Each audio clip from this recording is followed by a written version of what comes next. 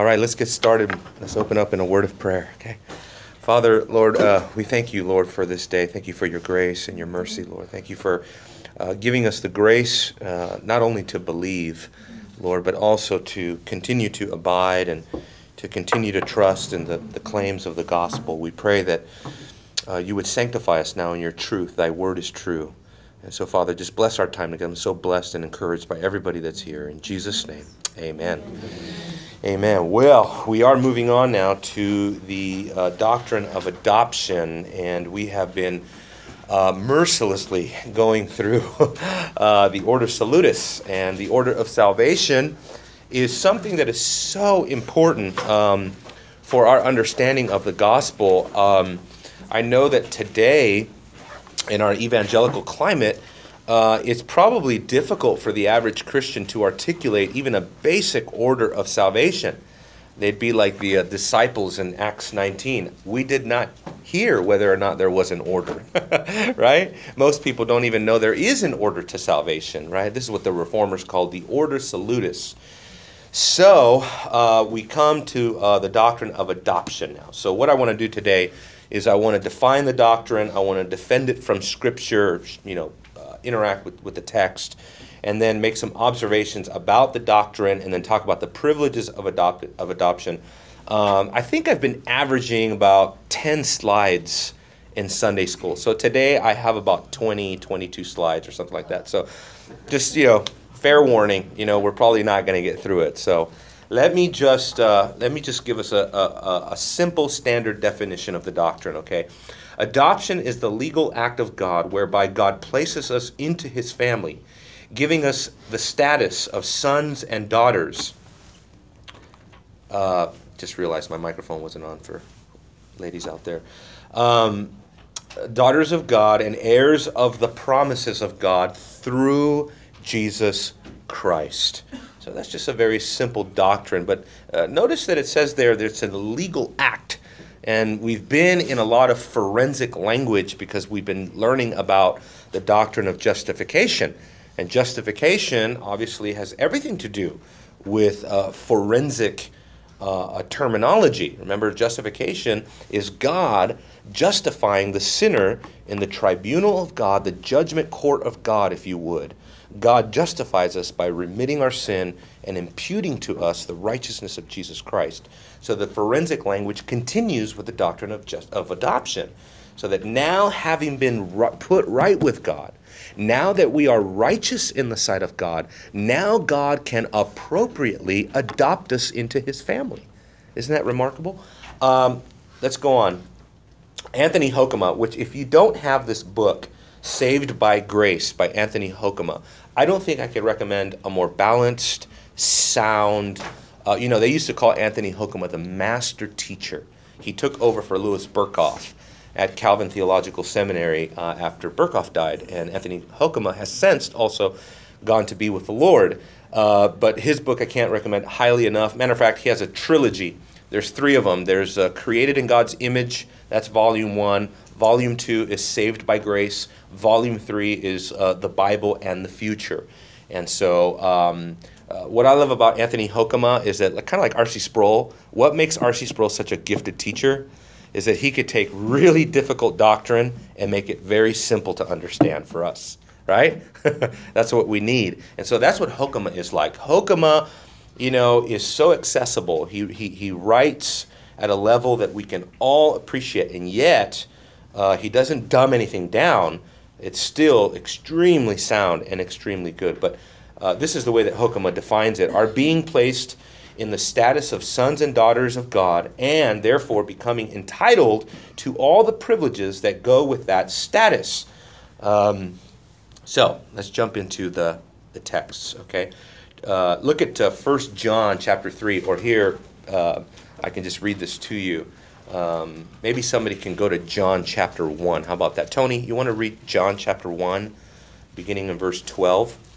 And then we will look at this up on the screen. 1 John 3:1 says, "See how great a love the Father has bestowed on us, that we would be called children of God. And such we are. For this reason, The world does not know us because it did not know him. Now, amazing things are being said there, right? This is so contrary to the conversation that culture is having today with being a child of God, right? Everyone's a child of God, right? Well, according to 1 John, not only is not everyone a child of God, but if you are a child of God, you ought to be ready to be misunderstood by the world, which means the world has no capacity to understand the Christian worldview. And here, I'm thinking of verses like 1 Corinthians chapter 2, verses 15 and 16, which say that you know what verse 14 says, right? These things are spiritually understood, right? The things that he's been talking about. The natural man doesn't understand the things of the Spirit. These things are spiritually understood, right? And then he goes on to say in verse 15 and 16 that the natural man cannot appraise the things of the Spirit. He has no ability to do it. But the spiritual man, that's the believer, he understands or appraises all things. And so that's exactly kind of a parallel of what's going on here in 1 John, is that only the children of God, only those who have been filled with the Spirit of God, that are spiritual people, have the capacity to understand the Father, understand the gospel, the Word of God. And those who are not his children, says, they do not know us. What does he mean by that? They do not know us. Well, I think he means something like that. I just realized something horrific. I don't have my Bible. I left it on the the soundboard back there. If you can grab it for me, Scott. Thank you so much. Because at this point I usually jump into that verse. Read John chapter 1 there, Tony. This is chapter 1, verse 12. But as many as receive him, to them gave he power to become the sons of God, even to them that believe on his name. Okay, and there, the word power, okay, is actually, the Greek word is exousia, which means authority, right? This is what theologians say, that when a person is a child of God, they are given these privileges that we saw there in the definition by Hokema, that we have certain privileges, and the principal privilege that we have as children of God is that now we have the right, Scripture uses that language, the authority, we have the legal right to eternal life. And that's what you see in Revelation, right? Revelation 22, what do you see? You see the people of God having the exousia. This is good because same theologian, John chapter 1, Revelation 22, same author, right? And he uses the same language. We have the exousia, the authority to eat of the tree of life. Amazing. So what is he saying? Is that in eternity, we will be perpetually entitled to the life, the quality of life that we're experiencing in heaven, which is eternal life, right? It will be unending. We will have eternal right to eat of the tree of life, which is just a symbol of the sacerdotal tree of life, which means the tree that symbolizes and imparts spiritual life to us.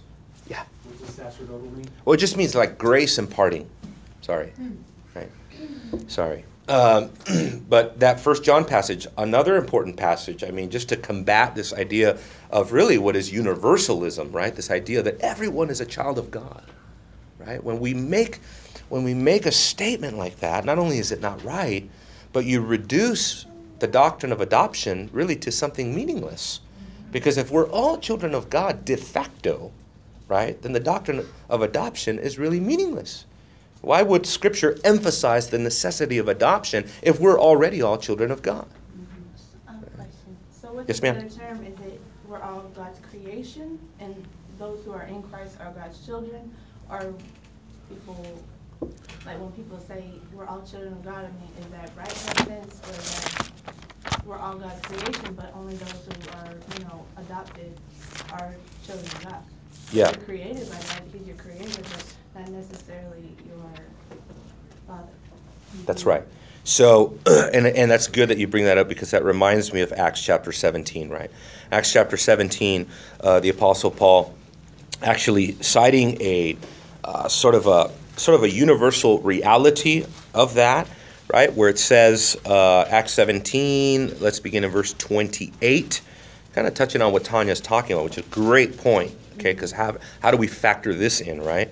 So verse 28, for in him we live, we move, and exist, as even some of your own poets have said, for we are also all his children. Being then the children of God, we ought not to think that the divine nature is like gold or silver or stone, and image formed by art and thought of man. So there is a general sense in which, on that level, that as God's creation, in that sense, he is our Father. He is our Father in the sense of he is creator.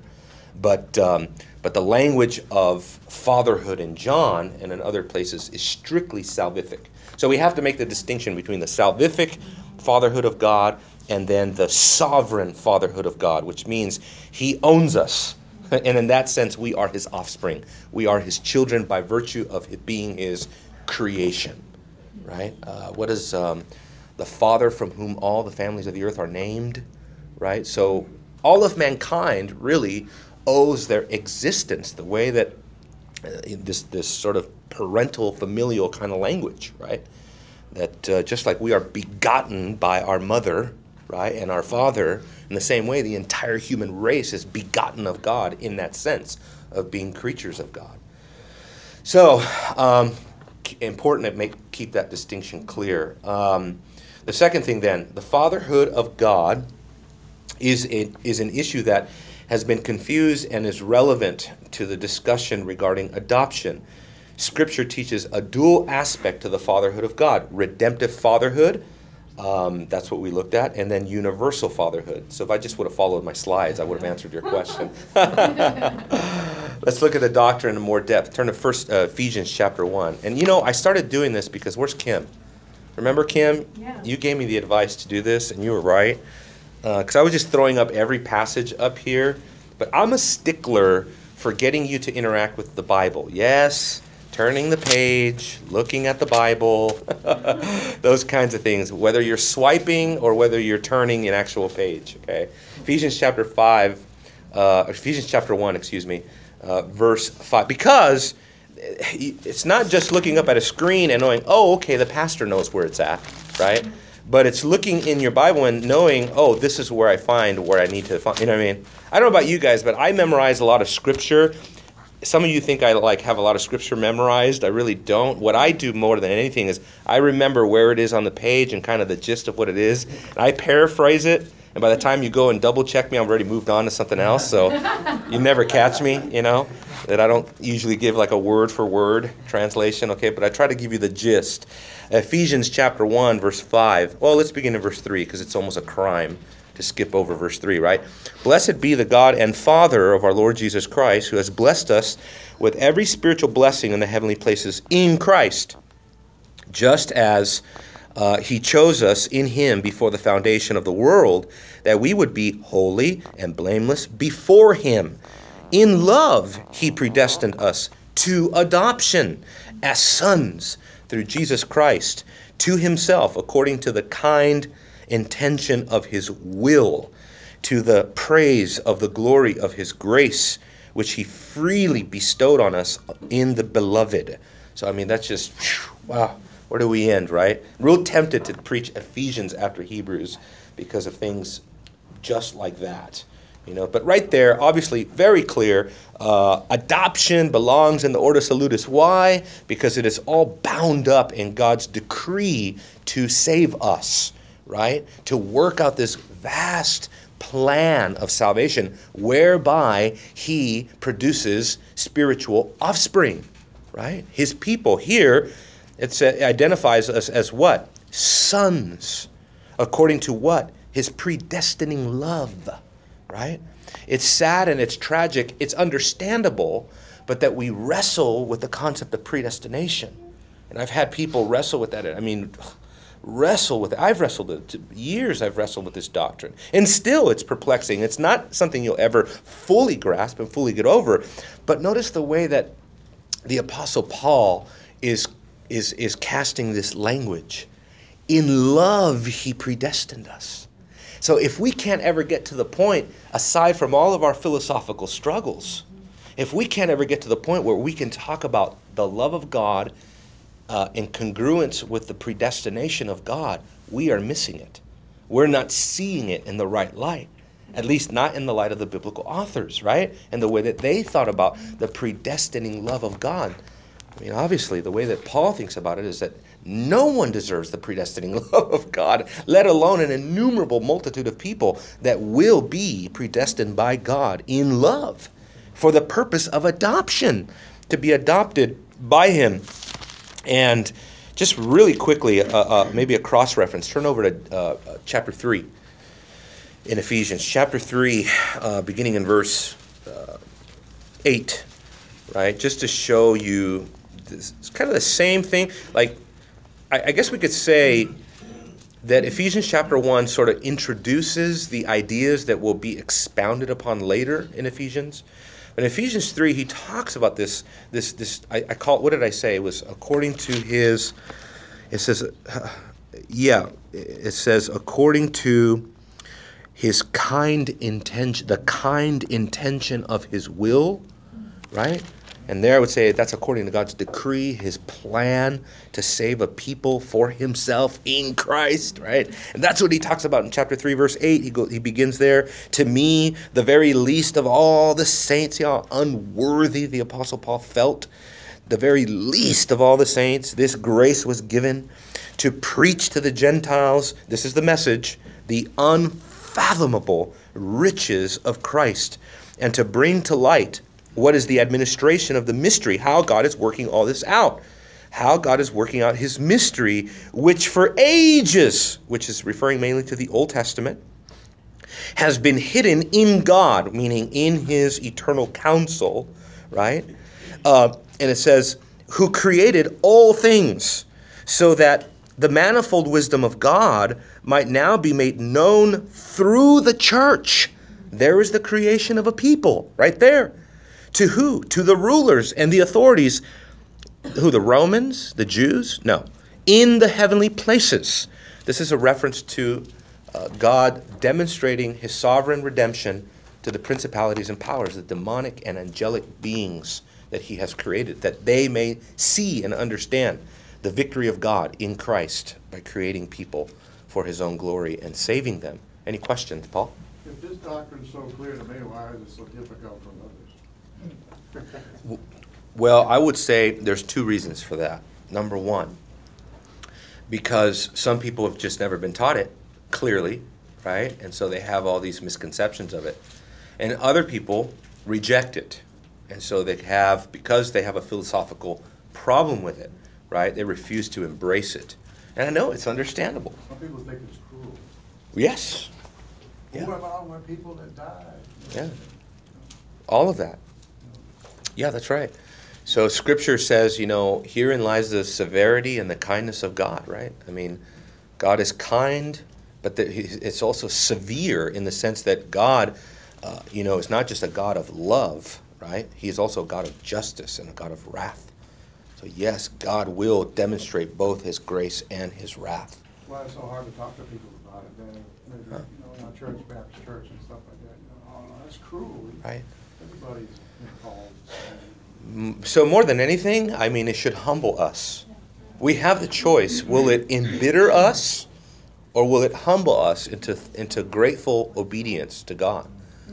That he has decided to have mercy upon whom he has mercy.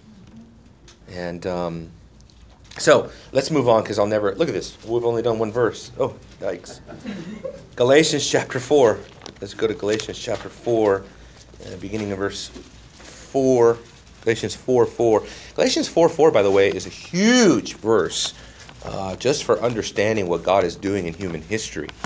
Right? It says there, when the fullness of the time came, God sent forth his Son, born of a woman, born under the law, so that he might redeem those who were under the law, and we might receive the adoption as sons.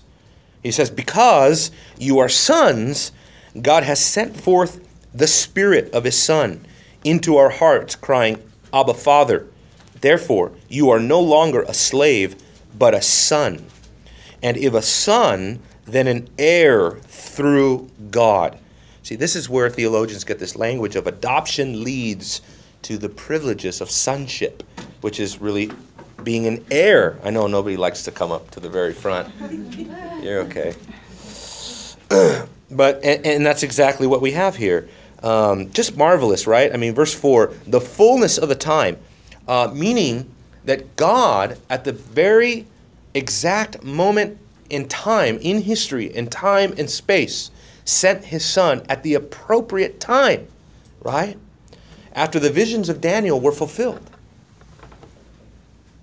And the Babylonians and the Assyrians and the Medo-Persians all rose and fell. And the Romans rose to power. And the Pax Romana was enforced, which meant safe travel for the missionaries around the known world at that time. That just kind of gives you a glimpse at why this time, right? And when Hellenistic Greek, or when Hellenism would introduce Greek to the known world, and the Bible would be written, the New Testament and the Gospel would be written in Greek to go to the known world, right? It wasn't written in the Babylonian, language. It wasn't written in the language of the Medo-Persians. It was written in Greek so that it can have the most far-reaching, far-stretching influence in the Roman world, so that in a matter, my friends, of about 35 years, the Apostle Paul literally evangelized the entire Roman Empire through the Greek language. So that's just one aspect of why in the fullness of the times, right? So when things were ripe, God sent forth his son. Amazing, simply amazing. And he is born of a woman, stressing his humanity. He is the Son of God, stressing his divinity. Born of a woman, stressing his condescension and his humanity. And he was born under the law, stressing the fact that he was there to fulfill the law, to fulfill all righteousness. And having been born under the law, this one that was born under the weight of the law became a curse for us. Why? So that the fulfillment of the law would be fulfilled in us who believe in Jesus Christ. So all of this is pregnant with meaning. So that he might redeem those who were under the law, that we might receive the adoption as sons. Because sonship is the way that people would talk about adoption. They would just use the word sonship to refer to adoption. Matter of fact, the word adoption, that's exactly the literal translation of it, sonship. It's the way it's translated. So, so many things. Notice also that the Spirit confirms what the Father has done, right? God sent forth the Spirit of what? Notice how it's called too. The Spirit of his Son. So the Father sent forth the Spirit, and what is the Spirit? What is his title here? The Spirit of the Son. Amazing. Blasphemous if this is not Trinity. Because up to this point, right, up to the revelation of the name Jesus Christ of Nazareth, right, the Spirit is always the Spirit of God, the Spirit of the Lord, right, the Spirit of Yahweh. But now he's being called the Spirit of the Son. That's incredible, right? Any questions, comments, statements on that? Yes, sir. In verse 6, the order of the language, because you are sons, he sent forth the Spirit, is that indicative of like a foreknowledge or predestining kind of? It says, because you are sons, he sent forth the Spirit.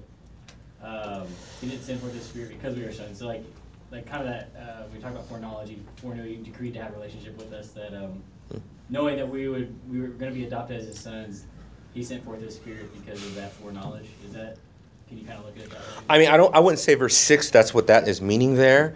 I would just say that as a result of adoption, right, what happens next is that God can appropriately give us his Spirit, right, the Spirit of his Son. So that the Spirit, and the reason why is because remarkably in Scripture, adoption and the work of the Spirit is put together, Not just here, but where else? Where else is the Spirit and the doctrine of adoption put together? Romans 8, right? Romans 8 is a parallel passage to Galatians. That's why they call Galatians a mini Romans, right? It's almost like you should read Galatians first before you go into a headlong study of Romans. Because Galatians sort of just sums it all up for you real quick. 5 chapters, bam. Or wait, 6. Whew. Thankfully, there's 6 chapters. Right? So, notice the Spirit gives expression to the status that we have. The Spirit is crying in our hearts, Abba, Father, enables us. He sent forth into our hearts crying, Abba, Father. Now that's an interesting expression. I need to do a little bit more work on this, but the word there, crying, which I think is a participle. I don't know, has anybody got a Greek? You got a Greek text? No? Okay. I didn't, shame on me, I'm the one that should have brought it. But it seems to imply that the Spirit is the one crying, Abba, Father. So in other words, the Spirit in us crying, Abba, Father. What is he saying? The Spirit is confirming our new status as children of God. That's the ministry of the Spirit in our hearts. That's what he came to do as he resides within us. He confirms that we are the child of God. Isn't that remarkable? So Romans 8. No wonder you were pointing up here, Chris. It's up on the screen. Sorry. Yes, sir. Well, no, I was just going to say that the other night I was talking to my friend Liz, and she was talking about how she heard in a sermon that if we're sealed with the Spirit on that day, which is a deposit, Arabon. and which is a guarantee. Just like how with an engagement you get the ring before the ring, which is like the deposit before the actuality, right? And then she was talking about how the Lord can't reject his own Spirit. So when we die, we can't be rejected if we're sealed with the Spirit, because he can't deny himself. So he won't deny his own Spirit that's in us. Does that make sense? And I don't know, it just was such a, just so assuring. Such a confidence that we have. If he can't deny himself, he can't turn us away. If we're sealed with his Spirit on that day when we die, it's a guarantee that we will be consummated, we will be caught up with him, we will be one with him. He can't deny himself. Well, it reminds me of what James says in James chapter 4, kind of a debated passage as far as the syntax goes. In other words, the arrangement of the words, what refers to what. But that just reminds me of James chapter 4, where it says in verse 5, do you not know the Scripture speaks to no purpose, that it does not speak to no purpose? He jealously desires the Spirit which he made to dwell in us. So maybe confirmation, my dear, to what you're talking about there. Okay, let's move on to some observations. Observations from the doctrine of adoption. Well, number one, obviously, it is an analogy that God has given us. He is the one that imparted to us this analogy of a divine relationship with God the Father as sons. 1 John 2:9, verses 2:9 through 11. Somebody want to read that for us? Who's there? Anybody there? Tanya, are you there? Yeah. Okay. Can you read that? Can you read that? And then someone over here. Can I get an amen? Okay, Brother Paul. Chapter 4, do the next one, verses 20 and 21. Okay, go ahead, Tanya, if you're there. All right. Whoever says that he's in the light and hates his brother is still in darkness. Whoever loves his brother abides in the light, and in him there is no cause for stumbling. But whoever hates his brother is in the darkness and walks in the darkness, and does not know where he is going, because the darkness has blinded his eyes. Very, very powerful, is it not?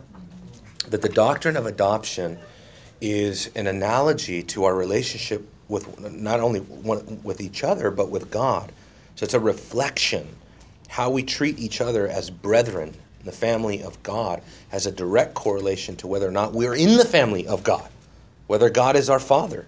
The real test I mean, it makes fellowship really serious, right? Yeah. It's not this sloppy agape, that some people have, right? The fellowship of the saints is a serious issue. Loving one another is serious business because it's a reflection of whether or not we're in the family of God and whether or not God is our Father, right? Yeah. And I remember I passed out a tract to a gentleman in the parking lot, and I was with a friend. And this guy got so offended that I gave him a gospel tract.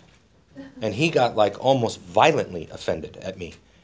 And he said, "What, you don't think I'm a child of God?" And he started getting kind of, and getting closer and closer, right? And the friend I was with, kind of spoke up and said, "He who doesn't love the brethren is not of God." And it just kind of stopped him dead in his tracks. Like, wow, that's true. How can you be so angry you're calling yourself a Christian? And that would make us brethren, right? And yet, here we are, and you're ready to go to fisticuffs over a tract. Who's got the next one? Paul? 4:20? Yes, sir. 4, verse 20 and 21. If anyone says, I love God, There it is. and hates his brother, he is a liar. But he who does not love his brother, whom he has seen, cannot love God, whom he has not seen. And this commandment we have from him: whoever loves God must also love his brother. Yeah, I remember preaching through 1 John, which seems like many years ago now. But I remember coming to this and thinking, you know what? John is the author of black and white.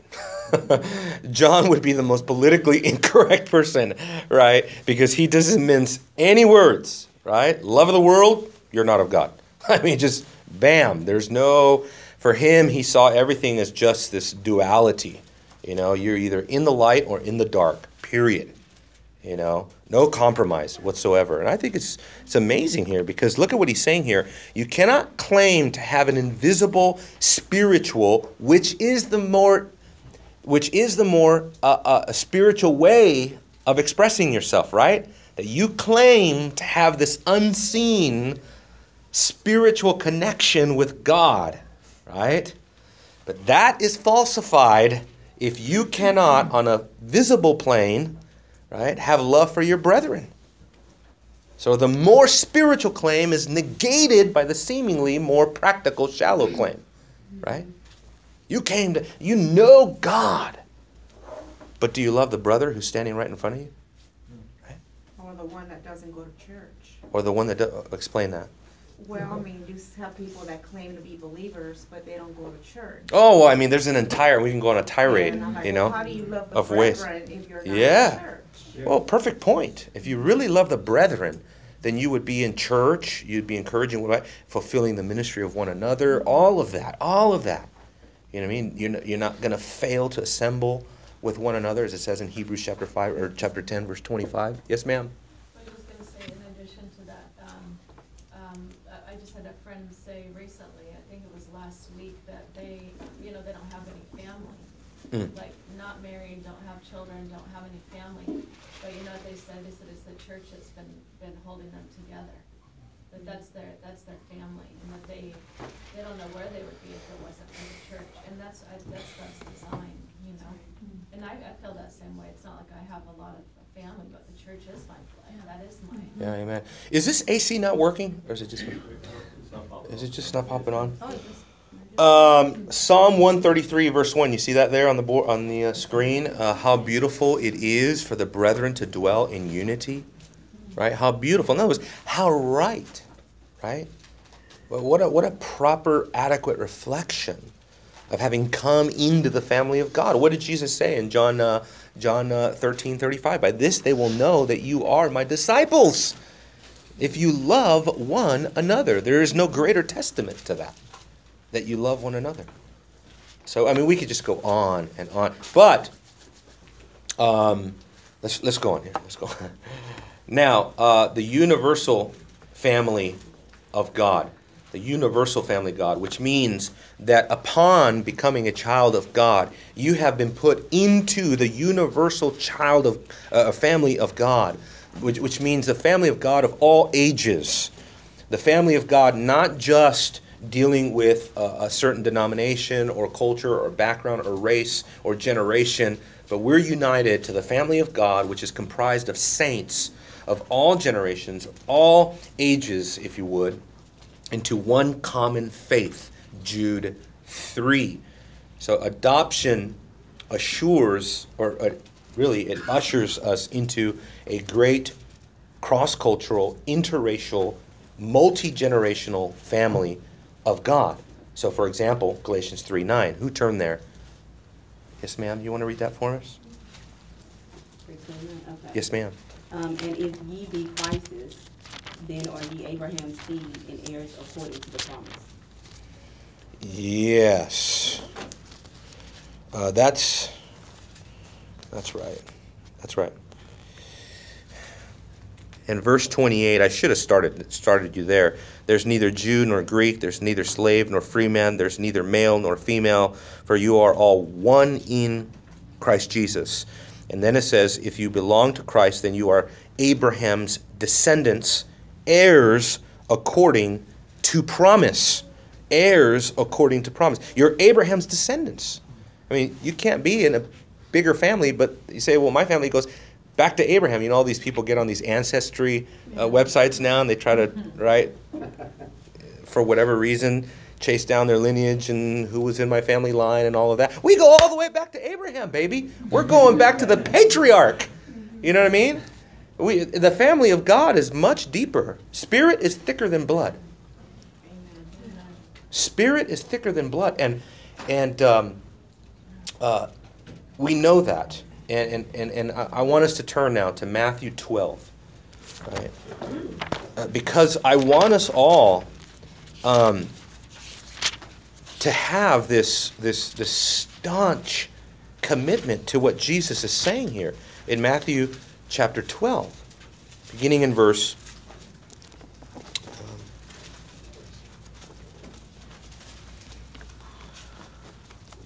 Or is that Luke 12?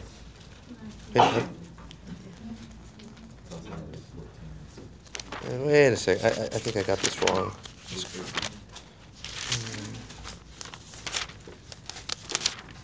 Well, somebody turn to John 19:26.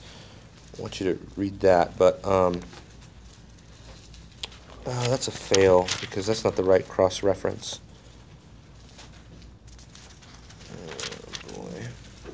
Oh, wait. Yeah, yes, it is. I'm sorry. I'm reading 13. Duh. John chapter 12. He's given the new Christian ethic. This is the new ethic by which we live our lives now. He changed everything. I mean, Jesus changed everything. He changed the world. He changed the orientation of religion. The identity of the people of God has been forever altered. Okay? And it's hard for us to really grasp this, you guys. But you got to think of yourself as a first century Jew with millennia of racial hostility behind you.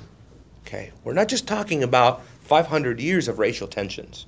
We're talking about millennia of thinking about yourself as the chosen race, the Jewish people, so that the entire world is broken up into two categories, Jew and Gentile. That's it, right?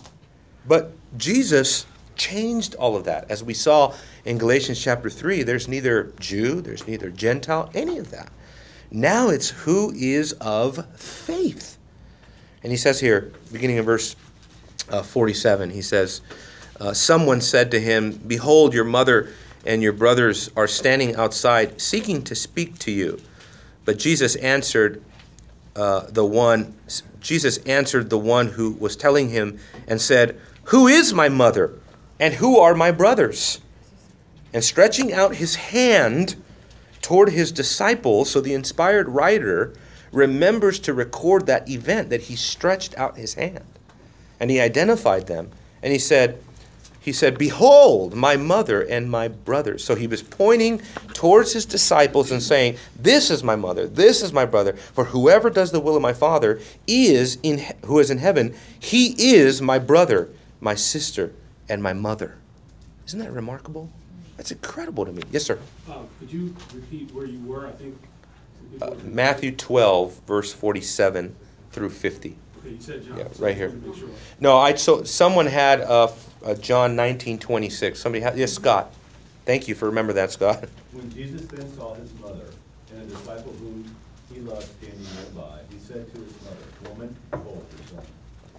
I mean, think about that. I mean, this is as emphatic as Jesus can make the spiritual family of God. His own mother, he tells her, look at this man. This is now your son. Behold, mother, your son. Behold, son, your mother. This is how we ought to look at one another, right? And let's just admit it, right? This is not easy for us, right? And the church is over there. You know, I associate with those people over there. But in my little life that I have, you know, from Monday to Saturday, you know what I mean? I mean, this is how many evangelicals live their lives. I do my thing Monday through Saturday, and then I give God Sunday, and I interact with those people, right? And then I go back to who I really am on Monday, right? It ought not be. That's why it says in the book of Acts, for every day they continued from house to house, breaking of bread, fellowship, and prayer. That's authentic Christianity, right? Where church doesn't end on Sunday, right? Where the family of God knows no boundaries, right? Where we can come over to each other's house any day of the week. Just make sure and call first, okay? Give my wife some time to clean up the house, okay? And we welcome each other with open arms, right? That's right. Did I hit a nerve? Sorry. Any questions, comments, statements on that? Experiences? Anybody want to speak to that? No? Well, some manuscripts skip 47 is out. What's that? On that Matthew 47, 47 is out. They leave out verse. 46. Oh, 47. No, it's 47. Oh, 47. Some 47. manuscripts. Yep. I'm not sure. That's another class. Textual criticism. And I don't know the manuscripts. I should have brought my Greek text. I could have told you something there. But, Jonathan? Just speaking to the idea of us being, of all of us being in the family of God in the universal sense. Throughout my work week at Chick-fil-A, I get every kind of people. But every once in a while, someone comes in and like they'll hand a tract to somebody, and I just start talking, and it's like an instant, "I'm your brother," feeling. Yeah. It's just there's nothing like it. And then going from that to having friends and family from the church over as best we can, it's always a blessing. I definitely relate to this. Yeah, one of the things I appreciated so much about the Gospel Coalition Conference, 6,000 people are there, and brethren from every walk of life, you know what I mean? Evangelically speaking, you got Presbyterians, you got Baptists, you got Charismatics, you got Cessationists, you got all mills, pre-mills, post-mills, you got every mill you can think about, right? You got people from all sorts of theological persuasions, and yet we had an amazing unity across the board. Amazing. I had Joseph Urban there with me, and so half of the time we're fellowshipping with missionaries in Mexico, and just a camaraderie. I can go from a Presbyterian guy, and then turn and fellowship with a guy from Latin America, and we have the same exact bond. It's just amazing. It's amazing. It was just like a little foretaste of what heaven's going to be like. The only difference is we're going to know who was right and who was wrong on everything. The debate will be settled, baby. We won't even debate in heaven. You know why? Because we're going to know instantly, like, okay, all right, let's just fellowship. God's just going to let us know exactly, what everything was. I am really interested to see, though, who's going to be right and wrong. Actually, in the end, I don't think it will matter anyway. You're right. That's right. Because, all... No pride. Yeah, that's right. There'll be no pride. We'll rejoice, at whatever light the people that were wrong had. I want to be standing next to MacArthur, Sproul, Piper, and just waiting to see what the verdict is. Okay. Man, this is going to be good. The Puritan Thomas Watson said, adoption is greater mercy than Adam had in paradise. He was a son by creation, but here is a further sonship by adoption. Remarkable to think about, isn't it? Yeah. I'm going to leave it right there. Any questions? Statements, comments, anything else? No more textual variants? Okay, let's go to worship.